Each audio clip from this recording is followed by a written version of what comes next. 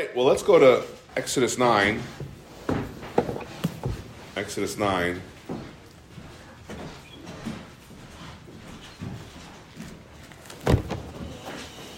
Yeah, just ate a we went to Mod Pizza, so my brain is like just with pizza brain.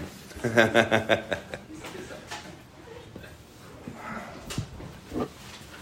ate a little bit more than I needed to.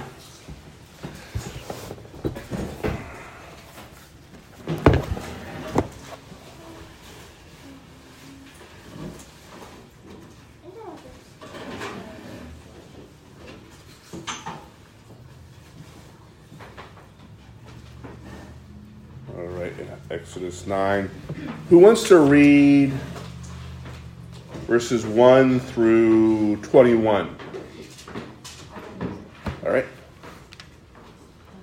And who wants to read 22 to 35? All right, 22 to 35? Okay, great. Then Yahweh said to Moses, "Come to Pharaoh and speak to him. Thus says Yahweh, the God of the Hebrews, let my people go, that they may serve me.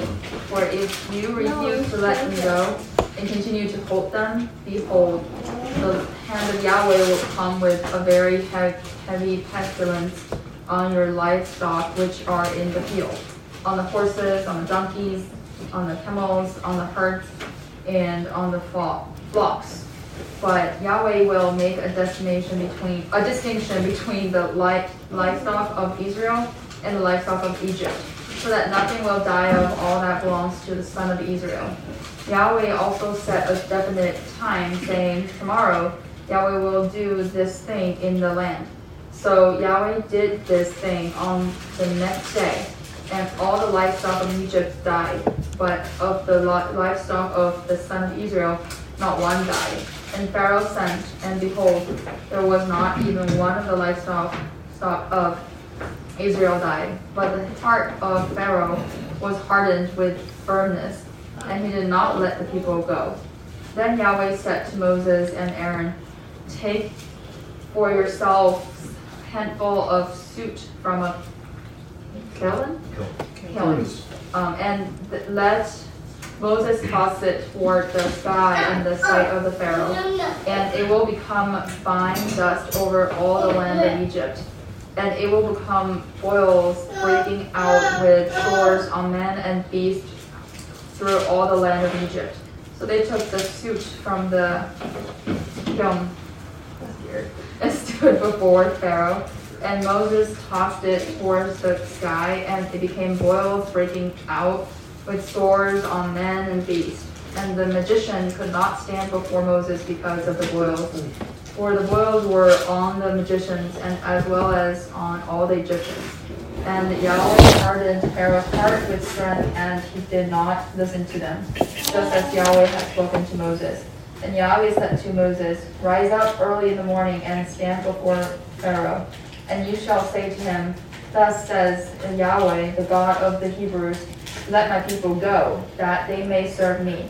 For this time I will send all my plagues against your heart and amongst your servants and your people, so that you may know that there is no one like me in all the earth. For if by now I had sent forth my hand and struck you and your people with pestilence, you would then have been wiped out from the earth. But indeed, for this reason, I have caused you to stand, in order to show you my power and in order to recount my name through all the earth. Still, you exalt yourself against my people by not letting them go.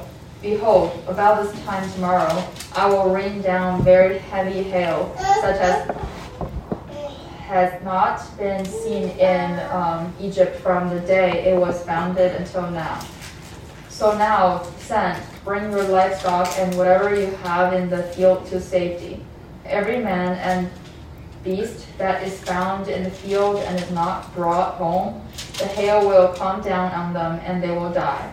The one among the servants of Pharaoh who feared the word of Yahweh made his servants and his livestock flee into the houses. But he who did not consider in his heart the word of Yahweh, left his servants and his livestock in the field. Wait, next, Jim. Oh yeah, I'm sorry. Then the Lord said to Moses, stretch out your hand toward the sky so that the hail will fall over all of Egypt, on men and animals and everything growing in the fields of Egypt. Then Moses stretched out his staff toward the sky, and the Lord said, thunder and hail and lightning thrashed to the ground. So the Lord rained hail on the land of Egypt. Hail fell and the lightning flashed back and forth. It was the worst storm in all the land of Egypt since it had become a nation. Throughout Egypt, hail struck everything in the fields, both men and animals. It beat down everything in the fields and stripped every tree. The only place that did not hail was in the land of Goshen, where the Israelites were. Then Pharaoh summoned Moses and Aaron. This time I have sinned. I said to them, the Lord is right, and I and my people are in the wrong. Pray to the Lord, for we have had enough thunder and hail. I will let you go. You don't have to stay any longer. Moses replied, when I have gone out of the city, I will spread out my hand in prayer to the Lord. The thunder will stop, and there will be no more hail, so that you may know that the earth is the Lord's. But I know that you and your officials still do not fear God. The flax and the barley were destroyed, since the barley was headed and the flax was in blooms. The wheat and the spelt, however, were not destroyed because they ripened later. Then Moses left Pharaoh and went out of the city. He spread out his hands toward the Lord, and the thunder and hail stopped, and the rain no longer poured down on the land. When Pharaoh saw that the rain and hail and the thunder had stopped, he sinned again. He and his officials hardened their hearts. So Pharaoh's heart was hard, and he would not let the Israelites go, just as the Lord had said through Moses. All right. So where are we in Exodus? By the way, we're in a place where God is delivering His chosen people, the people He has covenanted with through Abraham centuries earlier. He is fulfilling that covenant. Yahweh is delivering His people in the most epic way, in the most miraculous way possible, and this is centered around God's central agenda, which is to reveal His name. He's revealing His name. He's showing His name Yahweh to Egypt and the world.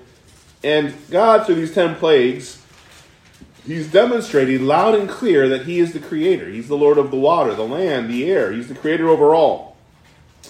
He's slowly, plague by plague, breaking down the nation of Egypt, all her gods, this entire Egyptian pantheon, and most of all, God is demonstrating His supremacy over Pharaoh. And so tonight we're going to consider plagues number 5, 6, and 7. Plagues number 5, 6, and 7. And the first plague number 5, we'll be looking at is found in the first 7 verses, and it's the death of the livestock. And remember this. We're still in the second trio of plagues 4, 5, and 6, that have to deal with what? In what part of the creation? The land, right? God is the ruler over the land. He owns Egypt, not Pharaoh. And plague number 5 in verses 1 through 7 it's a very heavy pestilence, verse 3 says. But the livestock killed would only be Egyptian animals. And this differentiation between the Egyptians and the Israelites is going to be validated by a formal investigation that Pharaoh initiates and sets forth. But even after this investigation, we're going to see that Pharaoh is unmoved and he will not let God's people go. If you look at verse 1, it says, Yahweh said to Moses, come to Pharaoh and speak to him. Thus says Yahweh, the God of the Hebrews, let my people go, that they may serve me. And then verse 2 says, for if you refuse to let them go and to continue to hold them, that verse 2 it's not, these words aren't really found in the other plague accounts. And it's a reminder to Pharaoh that there's a reason why God is doing all this. This is not a random move by God. No, Pharaoh is refusing to let God's people go. He's continuing to hold on to them, and by doing that, Pharaoh is standing in the way of God's promise and God's plan. Verse 3 is something that we haven't really seen before explicitly. God says in verse 3, "Behold, the hand of Yahweh will come with a very heavy pestilence on your livestock, which are in the field, on the horses, on the donkeys, on the camels, on the herds, and on the flocks." That expression, the hand of Yahweh, we also haven't really seen that in these plagues. And what it does is it makes explicit what has been clear from all along, that Yahweh's hand has been the cause of all these plagues. And it also implicitly refers to the severity of plague number 5, and the death of all these livestock is going to be turned up a few degrees hotter. So God is really turning up the heat in this 5th plague. Verse 4, again, we see some unique kind of qualities of plague number 5, and number 4, verse 4 says that God is going to make a distinction. He's going to differentiate between the livestock of Israel and the livestock of Egypt. All the livestock of Egypt are going to die, but none of the livestock of Israel will die. Now, what do you see here in plague number 5? Plague number 5. What do you see? What do we see here for the first time in these plagues? For the first time in the plague itself. The actual plague that God is going to bring on. What do we see that is new for the first time?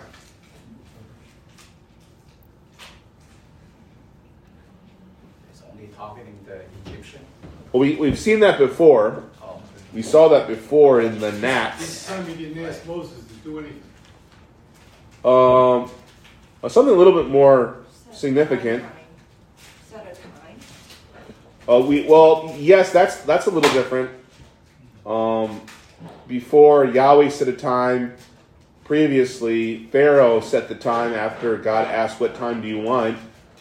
But something even more significant in this 5th plague that you didn't see before in the previous plagues.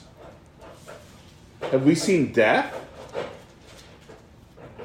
Not really. I mean, you saw the frogs die, but that was when God was removing the frogs, but no death in the plague itself. And so now, for the first time, even though death isn't to human beings, now there is death. Right? Now there is death. There's explicit death here. I mean, I guess you can assume with the blood of the Nile there was death there, but here explicitly God is saying, I'm going to kill directly the livestock. In the blood of the Nile, it was an indirect death at the very best, but here now animals are dying directly by God. Now, anytime before the Industrial Revolution, I mean, if that kind of plague were to happen, maybe in Arlington, all the animals dying, I mean, it would be pretty sad. A lot of pet animals would die. But in this day and age, in Egypt, domesticated animals, that made up the entire economy. So this is going to be a serious blow to the Egyptians. For Egypt to lose its entire economy, and for the Israelites to retain their economy, this is going to be a national humiliation. This great superpower, their economy is destroyed in one day, and Israel, they're allowed to retain all their livestock. In verse 5, God sets the time, as Una noticed. In the second plague, it was Pharaoh who set the time. Why do you think it's God setting the time this time? What's the purpose of the difference?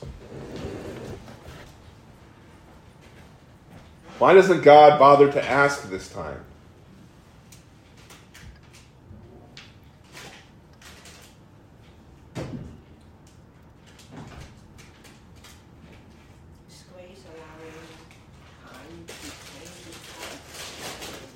Well, think about it. If you had children and you want to discipline them and you want to teach them a lesson, so the first time you would say, okay, Paul, for the next 1 hour, you get to choose what I'm going to take away from you.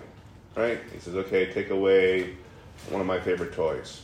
I take it away. Let's say his behavior doesn't improve after that first hour. Will I give him the option of choosing what the punishment's going to be? No. Next time I'm going to say, well, I gave you the choice to decide what toy you didn't want to play with. It obviously didn't help. So this time, I'm going to choose the punishment, right? And that's what God is doing. Pharaoh hasn't learned his lesson. And so there's no point in giving him another kind of gracious chance. And so the severity of the plague is increasing. And we see that by how this time, now God sets the time. And Yahweh will do what he says he will do. And verse 6 all of the livestock of Egypt died. How is this kind of interesting? Why is this kind of interesting? Well, because in the 8th plague, the locusts come and they destroy all the. It says they destroy some of the livestock as well.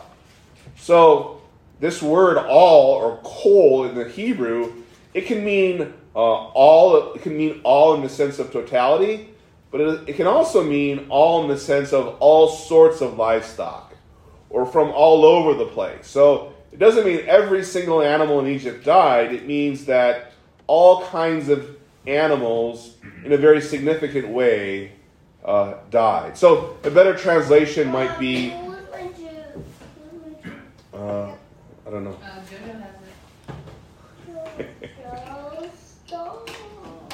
Okay, so a better translation might be all sorts of Egyptian livestock died, or Egyptian livestock died all over the place.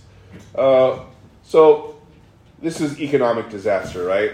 And so in verse 7, as I said earlier, Pharaoh initiates this investigation, and what is the report that he receives? What does it come back? What can we assume? What was reported to Pharaoh? What all over Egypt, the bodies of cows and horses and animals, they're just rotting in the sun. And verse 7, it says, how does it conclude? But the heart of Pharaoh was hardened with firmness, and he did not let the people go. What kind of hardened is this? Do you guys remember? The glory, the word that means glory as well. Right. It means Pharaoh still doesn't want to relinquish his glory. Yeah. He still doesn't want to let his glory, he still doesn't want to give up the glory that is due God alone. So we move from plague number 1 to plague number 2 in 8 through 12. And what do you notice about plague number 6? So we move from, plague number 5 to plague number 6. We move from plague number 5 to plague number 6. And what do you notice about plague number 6 in verses 8 through 12? I noticed the first time is that in verse 12, the Lord hardened Pharaoh's heart. There's a different one. Yep, with strength. It's a little different from plague number 5. But what do you just notice about the number of verses? It's short, right? It's shorter than the rest. Short, but also involved Moses and Aaron. Yeah, that too. But it can seem maybe not as relevant because the account, the record of it is so short. But we will see that regardless of the type of how much space is devoted to this sixth plague, we will see that the severity is nothing to laugh about. Verse 8, now he says to Moses and Aaron, take for yourselves handfuls of soot from a kiln, and let Moses toss it toward the sky in the sight of Pharaoh, and it will become fine dust over all the land of Egypt, and it will become boils breaking out with sores on man and beast throughout the land of Egypt. So what starts out as a small amount of soot is changed, it's multiplied exponentially by divine fiat into a huge amount of fine dust, covers Egypt, causes festering boils in both humans and animals. And this parallels chapter 8, 16 through 19, the third plague. And how does it parallel the third plague, the plague of the gnats that we saw last Friday? Struck with dust. Dust become gnats. Yes. Okay, yeah. There is that. It shares the dust. Yep.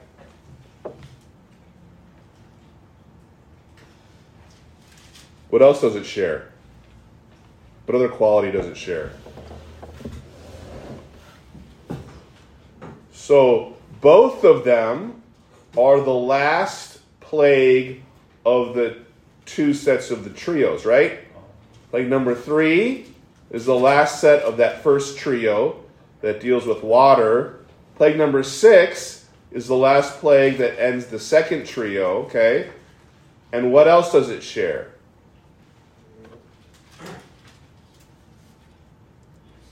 They're both dealing with the air. Yeah, kind of, but not. Plague number 3 is more of a foreshadowing of 4, 5, and 6.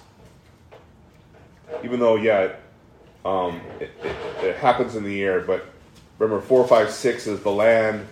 1, 2, 3 is the water. So not really, even though, yes, technically it involves air.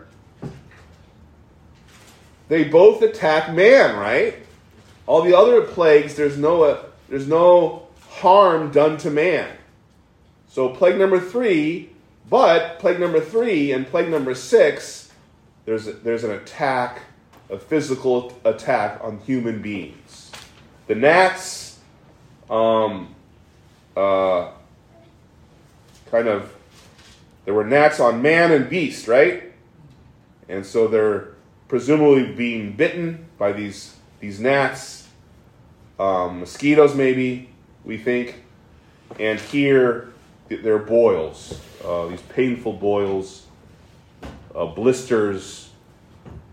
Now, in ancient Egypt, when you had some type of physical condition or you were sick, where did you go?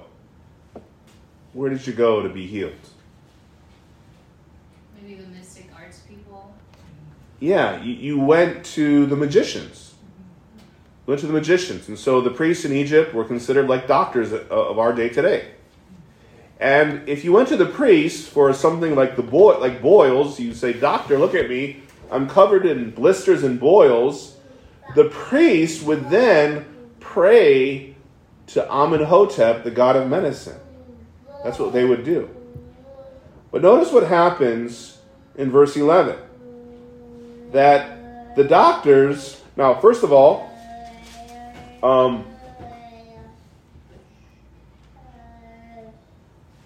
the doctors can do nothing about the boils. They can't remove the boils. They can't help the people, right? And furthermore, they can't even stand. Like, they're attacked too. The physicians are sick as well. And so what does that implicitly say about what God is doing to Amenhotep? He's wiping Amenhotep out as well. He's attacking the god of medicine. He's saying, look at your magicians, they can't even heal themselves. And I'm telling you that it's because I am the real God of healing. And your false God of healing, Amenhotep, he's done. I'm ending him as well. And so they've been completely vanquished, the magicians and the god of medicine for Egypt. And now for a second time in this series of 10 plagues, it says something different about verse 12, about Pharaoh's heart. What does it say here? How is it different than plague number 5? Yeah. So in plague number 5, it was the emphasis was on Pharaoh stealing God's glory by the use of the word kavod or kaved, to harden, the same word used for glory. Here, in verse 12, it's a different word for harden, and it has the idea that God is strengthening what Pharaoh already wants to do. Before, who strengthened Pharaoh's heart in the previous plagues when these plagues came? It was the magicians, right? The magicians would try to replicate these miracles, and that, in a sense, would give Pharaoh this false assurance to keep going. It would give him the strength to think to himself, well, this isn't really God because my magicians can do it too.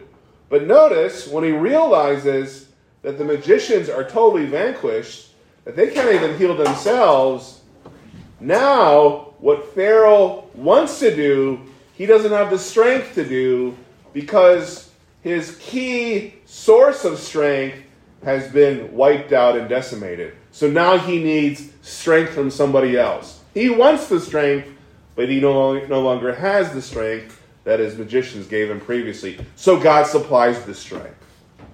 God gives Pharaoh, who is too weak to do what he wants to do against God and his people, he gives him what Pharaoh wants to do. And so theologically we call this compatibility, divine compatibility, where God is accomplishing something, he is doing something, while through the person that he's dealing with, and that person is doing something that he wants to do as well. So they're both doing what they want to do to accomplish God's ends.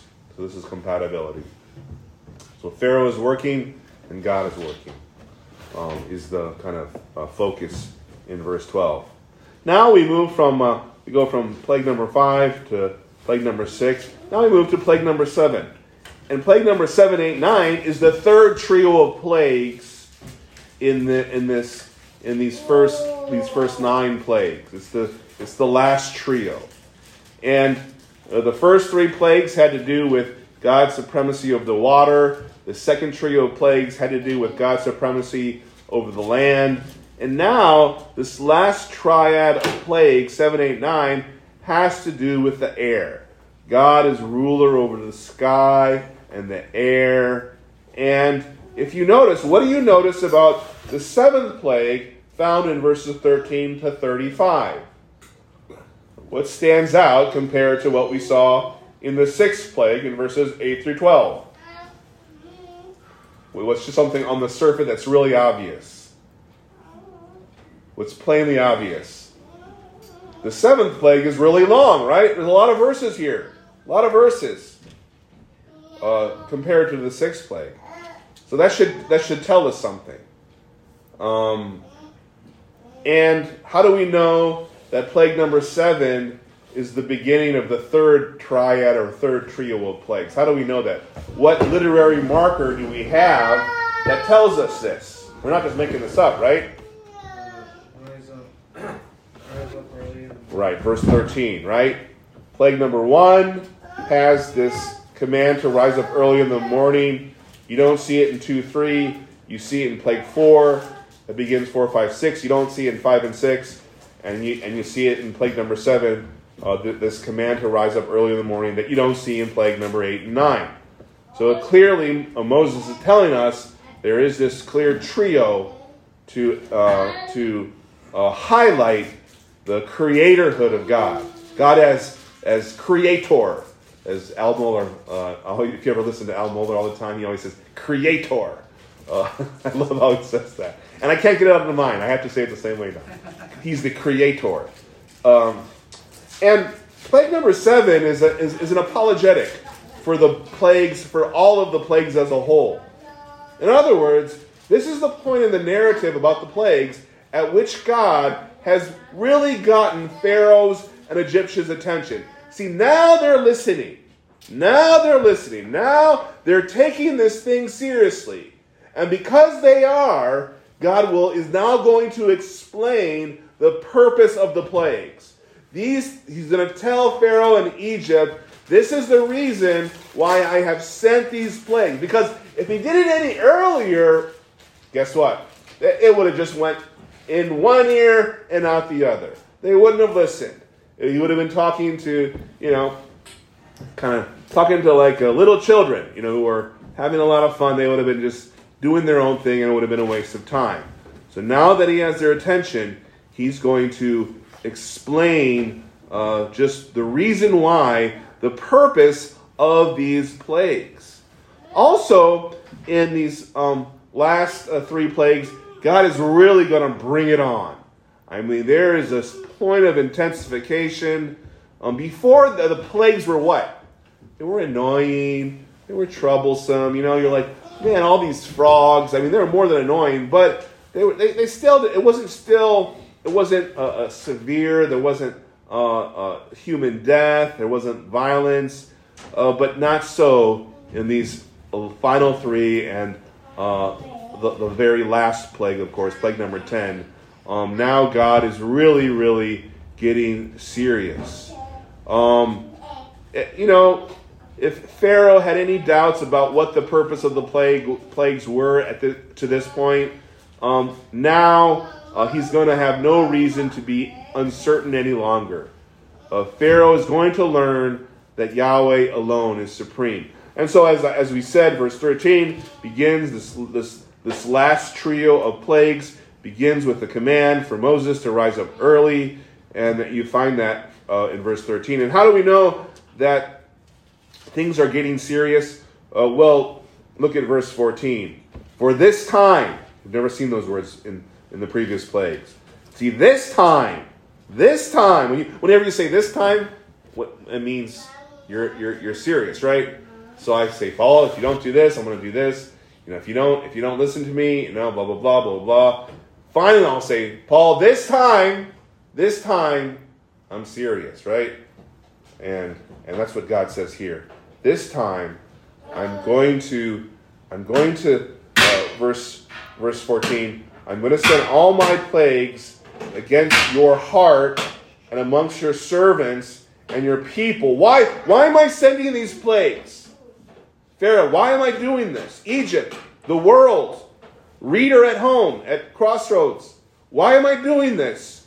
Verse 14, so that you may know that there is no one like me in all the earth. Right? The purpose of these plagues is to show there are no other gods before him. No other God can do this. No other God can display this kind of power. God further explains the purpose of these plagues, and we learn about kind of the details of why 10 plagues, why this progressive nature of these plagues. Well, verse 15. For if by now I had sent forth my hand and struck you and your people with pestilence, you would then have been wiped out from the earth. See, if I would have just wiped you out in plague number 1, then something wouldn't have happened. And he says in verse 16, what wouldn't have happened? Verse 16.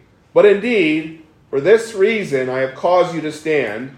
The reason why there's been 10 plagues of this progressive nature, of this increasing kind of intensity, in order to show you my power and in order to recount my name through all the earth. So, when we see these 10 plagues, we get to see the fullest expression of God's power. Like we see all the details of God's sovereignty, of God's mercy and patience. We saw that. His grace, his justice, his vindication, his retribution. We see all of that in all these 10 plagues, right? If you wiped them out in plague number 1, you would have seen just a part of the nature of God. You wouldn't have seen his patience. You wouldn't have seen his mercy. You wouldn't have seen his grace. But because he kind of waits and he waits and he waits, you see all of that and more, so that Yahweh's name can be explained, right? And he says in verse 16, I did this to show you my power, to show you all of who I am, and also in order to recount my name through all the earth. I mean, if you would have wiped them out on day number 1, the kind of news, the world news, it would have been, it would have been very easy to attribute that to a natural disaster, right? But the way he did it with 10 plagues, and if you think about all the different plagues that happened, I mean, this is not natural. One day you have all these frogs. Another day you have all these gnats. Another day you have all these boils. I mean, this is not natural. This is not a coincidence. Like a sovereign God is behind that. And so he did that. He's doing these 10 plagues so that all the world will know. Because remember, in world history, Egypt is, in world history's terms, is history's first superpower, right? And what happens at a superpower, the whole world knows, right? So every 4 years, our nation has an election, and everybody in the world pays attention. It's on their nose too. Like everybody in the world knows that Joe Biden won the last election.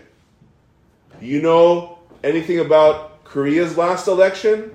You know anything about that? You know who won? Do you know when it happened? No, you don't, because Korea is not a superpower. But in Korea, when Biden won, everybody knew. And so it's the same way here. What happens in Egypt, everybody will know, right? Remember in Joshua, when the spies get to Rahab, Rahab says, I heard about you guys. I believe, right? See, that's intentional by God. God does that intentionally. And what does God say after verse 16? Still, Pharaoh, verse 17. What does God say after verse 16 and verse 17? Still, you exalt yourself against my people by not letting them go.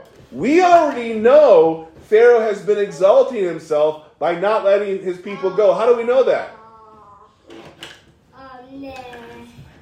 Harden his heart with firmness. See, we already know that. See, that interpretation is so important. Because if the interpreter doesn't make it clear, this is like, oh, he's exalting himself? Okay, that's kind of new. Well, I kind of assumed it. But it's been very clear throughout each day that it says what? Pharaoh hardened his heart, and he didn't let them go. And God says, you keep exalting yourself. You keep trying to steal my glory. And so what does he say in verse 18? Behold, about this time tomorrow, I will rain down very what? Very what? Hail. Heavy hail. What do you think the Hebrew word for heavy is? The same word, yeah. Kavod, right? This is a play on. God is saying, you try to steal my glory, I'm going to show you my glory then. I'm going to show you my glory. And so he sends heavy, heavy hail. And what kind of hail was it? Verse 18, such as not been seen in Egypt from the day it was founded until now. I mean, the Egyptians are enormously proud of their long history. They see themselves as the original civilization of the earth. And God says to them, you think you're glorious? You think you're so glorious, Egypt? Let me show you my glory. And when you see my glory, this heavy hail, it'll be the first time that this has ever happened. And so verse 19, God says, so now, bring your livestock, and whatever you have in the field to safety, every man and beast that is found in the field and is not brought home, the hail will come down on them and they will die. What do we see here for the first time in the plagues? Death of men. Death of humanity. Yeah, death of human beings, right. Right. But where do we see the grace of God in this? You have a choice. You don't have to die. You don't have to die. If you believe in my word, you won't die. If you don't believe in my word, then you will. Now, look at verse 20. There were those who, among the servants, who feared the word of Yahweh. This is not a true saving fear, but this is like, okay, well, let's take God's word seriously. They fled in the houses, but verse 21, those who did not consider in his heart the word of Yahweh left his servants and his livestock in the field. So there are some who believed and trusted that this is what was true. What God is saying is really going to happen. Some believed, and you can imagine many Egyptians saying, well, this is a hailstorm. We've seen hailstorms before. So what? They don't last that long. They couldn't possibly kill all these people and animals like God says. Wrong. They do. You know, in the LSB, it points out the heart, right? That in the heart, they didn't believe the word of Yahweh. And so we see that God has always been about the heart.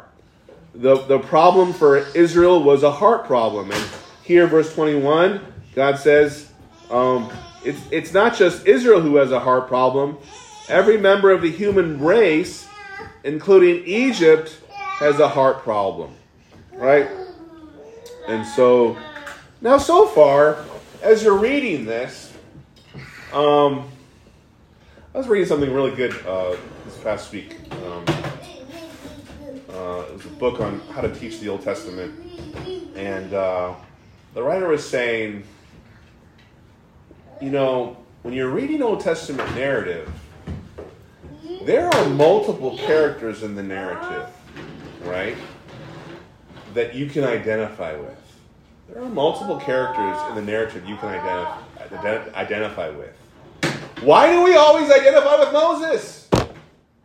Of all the different people in the narrative, why do we always identify with the prophet? And right? You can identify with who in these plagues, who can we identify? We can identify with Pharaoh. We can identify with Israel. We can identify with the people of Egypt. But no, we always want to identify with Moses. And does that make a lot of sense? Is that the logical, kind of the most reasonable identification to make when we're reading the narrative? Old Testament narrative? When we're reading the Old Testament, what's the most reasonable identification to make? Who would you identify with reasonably? The prophets or the people of God? The people of God, right? Because we're the people of God. Why wouldn't you reasonably identify with Moses and other prophets? Why would it be that just a bad idea? Because you're not a prophet. I'm not a prophet, right? Think about it. You're Moses. You receive these tablets from God. You're on the mountain. You give it to the people. You have a choice. Who do I identify with? Moses, who's received these tablets directly from God, saw him face to face, or the people of God who've received the law, who are now commanded to obey the law? Who are you going to identify with? It makes more sense to identify with the people of God who've received the law, right? Why not Moses? Because we're not prophets, because we've never talked to God on a mountain. We've never come down the mountain with our face glowing and shining. Yeah, you can allegorize it and say that's you, but literally you can't take what happened to Moses and happen to you. And so here in verse 21, my point is that we need to, if we're going to identify with anybody, if our sinful humanity is going to identify with anybody, it needs to identify with the people of Pharaoh who didn't take God's word seriously, right? Who didn't believe God's word, right? That is the mark of the unbelieving humanity. That is the mark of even believers. We often fail to trust God's word. This is who we need to identify. We need to identify with God's people, not Moses. Verse 22. Yahweh said to Moses, how do we know plague 7, 8, 9 deal with the air? Verse 22 tells us, stretch out your hand toward the sky, right? This is about God being Lord over the sky. That there may be hail on all the land of Egypt, on man, on beast, on every plant of the field throughout the land of Egypt. Now, history records many hailstorms that have killed people. In modern times, hailstones as large as 1 kilogram have been measured. Can you imagine a kilogram of hail in the sky landing on your head? You're going to die. Hail falls at more than 15 meters per second. Hailstorms devastate entire crops in minutes. There's often an aspect of tornado. It comes with tornado activity. Look at the way this hailstorm is described in verse 23. Moses stretched out his staff toward the sky, and Yahweh gave forth thunder and hail and fire went down to the earth. The idea is more like the lightning is so powerful that it sets things on fire. And it says in verse 24, there was hail, the lightning is crashing down, fire is just suddenly appearing and burning things and burning down barns and houses. And the hail was what? Verse 24, very heavy. Here's God's glory. Pharaoh, you stole my glory. Let me show you what my glory really looks like. This is total destruction. But look at verse 26. So verse 25, man, beast, plant, shattered everything. But in 26, in the land of Goshen, where the sons of Israel were, there was no hail. There's no hail in the land. I mean, this is miraculous, right? Protecting grace for the sons of Israel, who are just as faithless as Egypt. But God chose them, right? By his grace, they've been spared the justice that everybody deserves. Now in verse 27. Now, when we talk about, in our daily experience, sometimes, we've had experience in our lives and we're really torn up, and people have talked to me. I've known people like this where they say, hey, this person really sounded like he was a Christian and he professed faith in Christ and he baptized, but now he's forsaken the faith. He or she has walked away. Like, how do I interpret that? How do I understand that? And in verse 27, what it shows you is that the Bible recognizes that kind of a person. Like, that kind of a person is no stranger to Scripture. Because what you see, and look at verse 27. Pharaoh sends and calls for Moses and Aaron and says to him, I have sinned this time. Yahweh is the righteous one, and I and my people are the wicked ones. This seems like a genuine confession of sin and repentance. And he's saying, remember the Yahweh I didn't know who that person was? Remember that Yahweh who I said, who is this Yahweh? Well, I now say that Yahweh is the righteous one. This is Pharaoh getting saying, right? No, it isn't. No, it isn't. Look at what Moses says. But as for you and your servants, verse 30, I know that you do not fear Yahweh God. No, this is not. This is not a genuine profession. Even Moses realizes this. And so you can have a person can experience can be in such a traumatic experience. He can have such a surge of emotion He can be so kind of moved by some event that he says the right words. He says the right things. But how do we know whether or not that profession is true or not?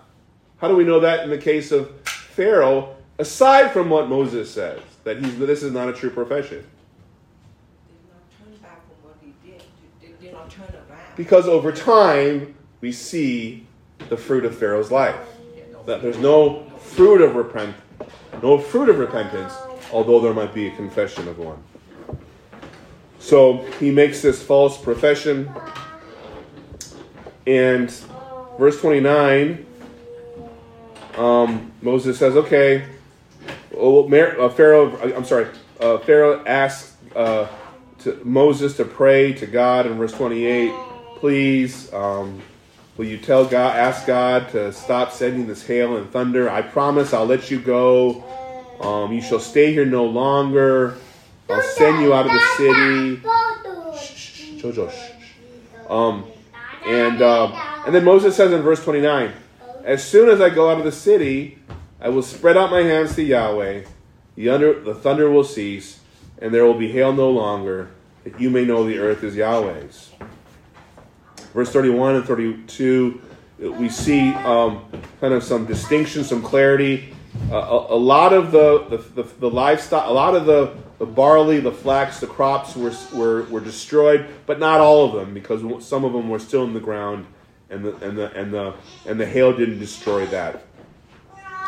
And Moses went out of the city from Pharaoh. And you notice somehow the Moses isn't hit. He's not struck by the hail. It just kind of falls all around him, but not on him. And then he prays. And then verse 33 says, the thunder and the hail ceased. The rain no longer poured on the earth. And 34 and 35 is really, really significant.